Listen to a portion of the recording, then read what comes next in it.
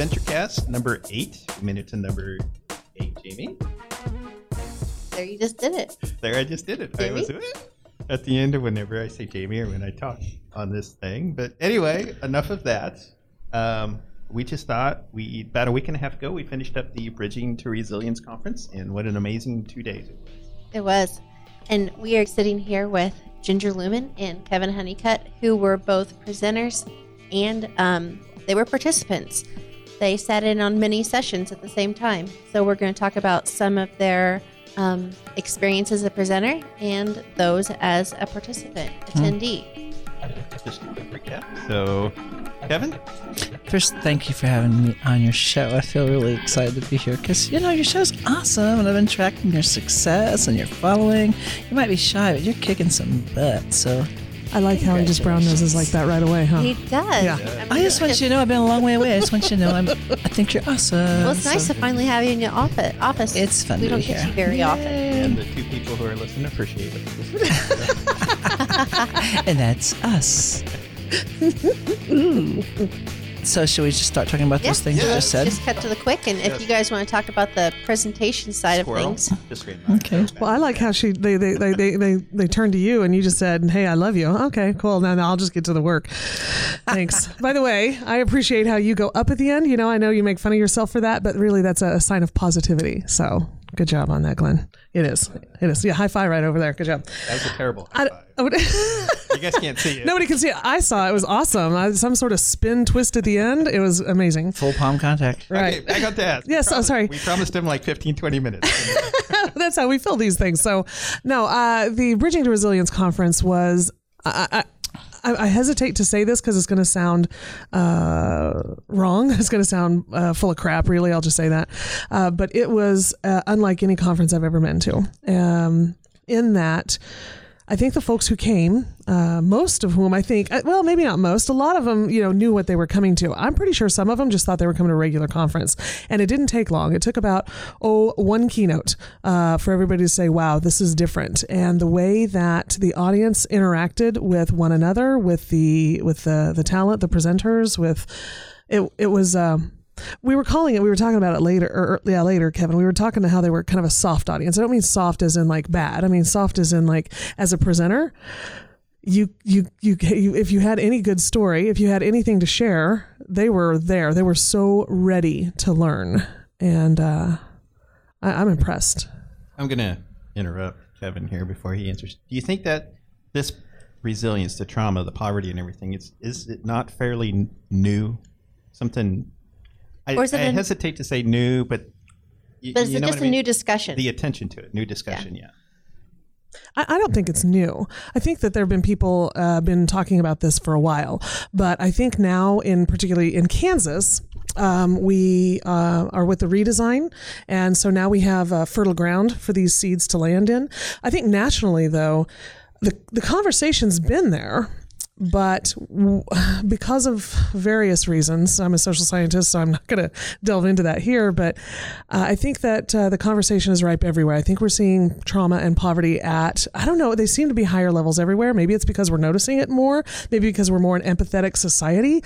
Or maybe there just is more. I don't know. Point is that everybody's noticing that we've got to do something different. So it's not new. I think the ears are new. That's good. That's a good answer. I think that lots of people have tried, awareness. And it started years ago. We were all listening to Ruby Payne talk about, and we came up with some formulas, and we all did the formulas.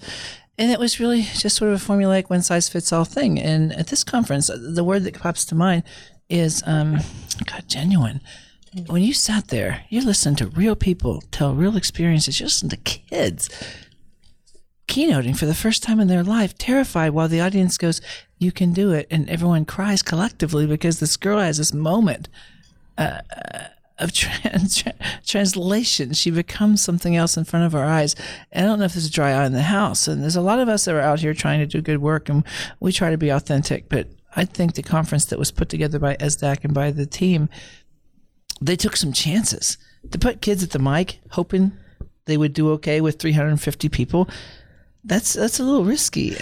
Yeah, it's really risky. When Rebecca said she wanted to do that, I knew the kids, and I thought, okay, what experience have they had? And the kids worked so hard, and they understood that their message was important, and the pre-work with that, just reminding the kids that their voices need to be heard, deserve to be heard through all the pain. You didn't do that for nothing, or you could do it for nothing. Let's do something with it. And I think that the first girl, she was just up there, and it took her forever to start speaking, and we're all teachers. I'm going to cry right here, but it was one of those where you're like, I wanted to holler out something, but I thought, I'm that girl who always hollers something out. I don't want to. And somebody on the table next to me said, "You're brave." And I was like, oh, yes, thank you. And cut the tension, and we clapped for her, and she got to breathe again for a little bit, and then she got into it. And she, right there in front of our eyes, changed. Yeah. But you saw the resilience. Everybody in the room saw the rawness. It's still a work in progress. I know there were teams that came where it was one counselor and a team of people that needed to understand trauma. Yeah. And I think they got to see, they got a front row seat to real. When they brought out moms did that round table about how it feels to have a home visit. And when they said, well, teachers, how would you like to schedule a home visit for us to come to your house? There were some big ahas where people went, crap, I guess I never thought of that. But they weren't mean. To their credit, they weren't mean. Well, and the mom said, develop a relationship with us before you come over to our house. And think about it. How many times do we hear over and over at the beginning of school, oh, we do home visits. We go and go into their houses even before school starts because we're welcoming them. And here we are with the best intentioned hearts. And I sat there and thought, oh, crap. Because I may have promoted that sort of thing too. Yeah, I didn't think of it that way. So I guess back to the very first question, you were talking about the difference between speaking to the audience and the breakout sessions. First of all, speaking to the audience is a closing keynote. Watching faces. You work really hard to get a whole audience to be with you. They were with me in the first minute because they were with the whole conference from the first minute. Something really amazing happened here. And I'm not talking superfluous crap here. I've spoken to 1,000 audiences. This was one of the most amazing conferences I've ever been associated with. Now, in the breakout sessions, it was a smaller version of the keynote. You had a bunch of people in the room who were very ready to hear, right, and help. It was real. There wasn't this sort of jockeying for, I know more than you, and, I came in here to outknow you because I've had some training. The rooms I was in, it was authentic conversation. You almost wanted to raise your game because you were through all the crap and you could get right to the heart of it all. You know what I mean? Well, and behind the scenes a little bit, I know that we handpicked our speakers because each one of them had a specific thing they needed to share. And Rebecca Lewis Pankratz had in her mind all the voices that needed to be heard at the table. So many of these conferences are just the academics sitting down and saying, we need to do this to families, two families. Where they'll put the word in for every once in a while, but they mean to. And Rebecca said no. And we need to hear from the SROs, the school resource officers. We need to hear from these people. We need to hear healthcare workers because they're affected and impacted, and we need to see it from their point. And so every single voice was heard, or at least got to speak, that we could get to the table. That made a big difference. I like it as a conference coordinator when people say how mad and upset they are because there are too many sessions to pick from, and not that too many, but too many that they wanted to go to. Mm-hmm. And they're like, well, I have to miss this one. I said, well, you can still contact them with the social media and divide and conquer, get with a friend. Let's get back together and talk. And that's an excellent piece of feedback that we kept hearing. So to sum it up in my mind, this is the first year for this conference. And I think you went from 0 to 1,000 miles an hour in one try. Not only to build an audience and get 350 people to a brand new conference, but to put together the kind of conference that people are going to talk about for a long time. What I'm excited about is, okay, next conference, are we going to do all the same things again? Will it be as real? Will we have student voices? Are we going to double down and step on the gas and keep going like that?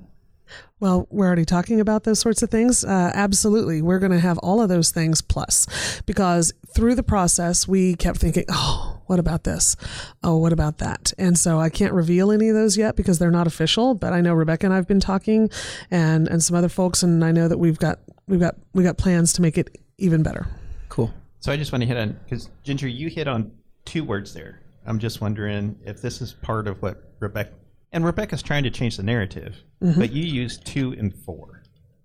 Is that part of the root of what Rebecca's trying to do? Is get the narrative change from we need to do this 2 and get to we need to do this 4 parent? I think she says she wouldn't go with either one of those. I think she would use the word with. Because the phrase, and I heard this come from her, and I was like, wow, that is freaking genius. Let's write that down and get that out there. She goes, it's not mine.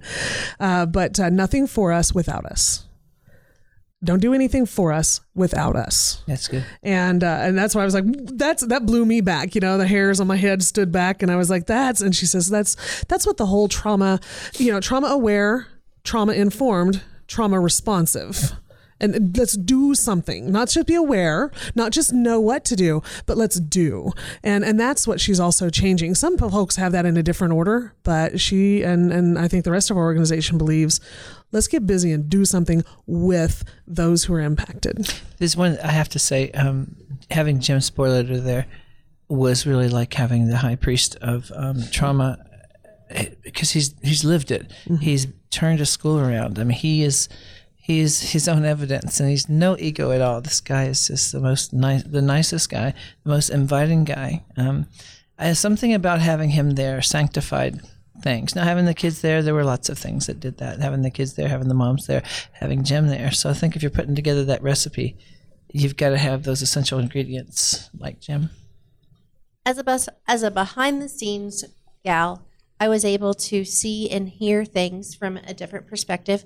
And one of the things I heard from the moms and from the presenters and also from the participants was the fact that we could have a conversation with someone. They could talk to Jim Spoiler. They could talk to Kevin Honeycutt. They can sit and have dinner with Ginger Lumen. They had that opportunity to really meld the pot and have conversations to really turn the tables.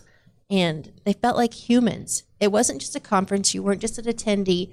You were a melting pot and joining this community of people that weren't, yes, you're the expert. Yes, you're the expert, but it's still more than that. I kind of think that's what Kevin and I and the rest of ESDAC, as on the professional learning side, really value. We need that. We appreciate that. We cultivate that. We don't want to be those people who come in and say, "Hey, here I am, and love me," and then I'm gone. Don't touch me with your dirty hands. It's if we're going to do something, we're going to do it with you, not to you. Yeah. Not just, so we're talking about teachers, we're talking about, and if there's anything that we can offer, I thought that one of the coolest things though is I went into a session where one of the ladies wasn't able to show up, and so just at the last moment Rebecca and I looked at each other, and she and I, once we got in there, she whispered to me, she goes, "Oh, I thought it was going to be about this topic, poetry." And I was like, "Oh, I thought it was about science." Nope, it was about writing grants. Neither of us knows anything about this topic, but the good thing is when people go to sessions, they usually know a little. And so she started guiding some of the conversation, pulling out what people knew so that we could share. And I sat in the room and I just opened up a Google Doc on the wall because I obviously was the stupidest person in the room. I knew nothing. And I'm quickly taking notes. And as they're saying phrases, I'm Googling it right in front of everybody and putting links in there because people were like, "Good, make sure. Oh, are you going to share this with us?" So I realized I wasn't the only person not knowing things. But I had an art teacher friend tell me once, if you ain't got it on you, you ain't got it in you. And I think that's what we want to do with our professional learning is we want to be right there getting it honest too. I think one thing we need to point out real quick is you think of ASDAC, we think of education, everything, but there were mayors there. There were police at this conference. It wasn't just teachers and people from the education field. No, we had social workers, we had health department people. I mean, there were people from all levels of the community and in government, and I see that just increasing next year. Yeah. Nobody can do it alone. Yes. It takes us all.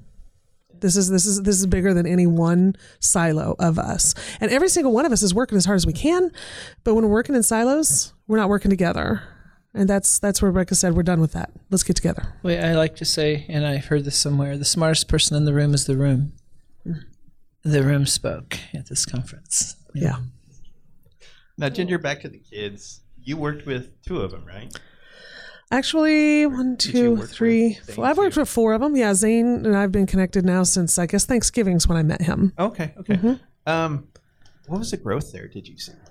Do you want to speak about that? Do we have time? Listen, these are kids that the system might label broken. And so that's how they've come to us. Thank goodness. Because now we can provide some shelter and help them see who they really are. These are phenomenal kids. They've always been phenomenal kids. They just didn't fit in through that small window that we call school. So when they come in and then they say, these are things that we want to do. Rebecca says, hey, why don't you sit down and talk to these kids and work with them with PBL? And I'm like, okay, am I going to have all this time? And she's like, well, yeah, not really. You're going to have some Wednesdays with them. And I was like, holy moly. Okay, let's figure out how this happens. Now, I've worked with rough kids before. I used to work in a boys' home. Some of my kids in my school, full PBL, they were also broken from the system. And so I know that PBL works with them. And I love these types of kids, the ones who are like, screw the system. And I'm like, I'm with you, baby. Let's do this. And so when I started working with them, I gave them choices. I said, you want to be an entrepreneur and make money? Because I know you're poor, which I figured they'd choose. Or do you want to change the world? And overwhelmingly, they said, change the world. I was like, well, I want you to be an entrepreneur. All right, fine. We'll change the world. And so I got to meet them that way and get to know a whole lot more about what was going on. So the transformation that's happened was both in them recognizing that they had a voice and it was useful and important. And my transformation too, saying, holy crap, these kids aren't just kids. These are different than other kids. And I'm honored. Now, Kevin, you didn't get to work with them per se, but what was your take on their presentations? These are smart kids who've been coached well. They all found me one at a time, and I had dinner with a couple of them, and we had long conversations about speaking, what it takes to be a speaker, working on your craft, all of those things. So I could tell they'd had some coaching, and they were totally all ears. At that age, most adolescents, they have a big success and they think they own that success, and they're very into themselves. These weren't those kinds of kids. These kids were open to suggestions, and watching them with the poise they had, and it seemed to build on itself. The first girl was nervous, and the second, the second kid was a little more poised, and by the third one, they realized this crowd can't wait to hear your message. You are set. Just go do what you do. And watch them believe that. I swear to God, they all had an American Idol moment where you all stood up and did a standing ovation. That's rare, right, at a conference. You wonder how many times they felt the love, the genuineness of humans in their lifetime as they did by the 300, 400 people that witnessed, that watched, that participated in their momentous. I mean, it really was for them. It was life-changing for Bray to stand there in front of everybody with Rebecca standing behind her. The part that I think struck me is that while their stories are overwhelming for me to hear, their realities, and while I think about, wow, these kids are also really amazing, I have to think about, they're just a tiny drop in the bucket of who we have in our schools and our communities, the ones that we've labeled broken. These kids they're not anomalies. We have more. We have a lot more. And so who are they, and how can we shine that spotlight for them, with them? Absolutely. We just put Zane's speech out there, and somebody mentioned, here's a teenager, and she mentioned she had the honor to hear him speak. That was pretty cool. Wow. I saw that come out. Cool. Make sure you tag us on those releases so that we can blow that up. Absolutely. Yeah, can't wait. Cool. Okay. We said 15, 20 minutes. I feel like I know we've only grazed the surface here, but just real quick, any last words on the Bridging to Resilience Conference? I'd like to congratulate everyone who had a hand in this. The success is amazing. It's like they started a fire and the kindling was there, and that's all planning. It's planning. It's a lot of work there for that team that put that together. Rebecca, I think, is the mother of all of that. Watching her pride standing behind kids, I just felt lucky to be in the room, you know what I mean? And I can't wait to do it again. I just want to make sure we can have a big impact. That was 350 people, right?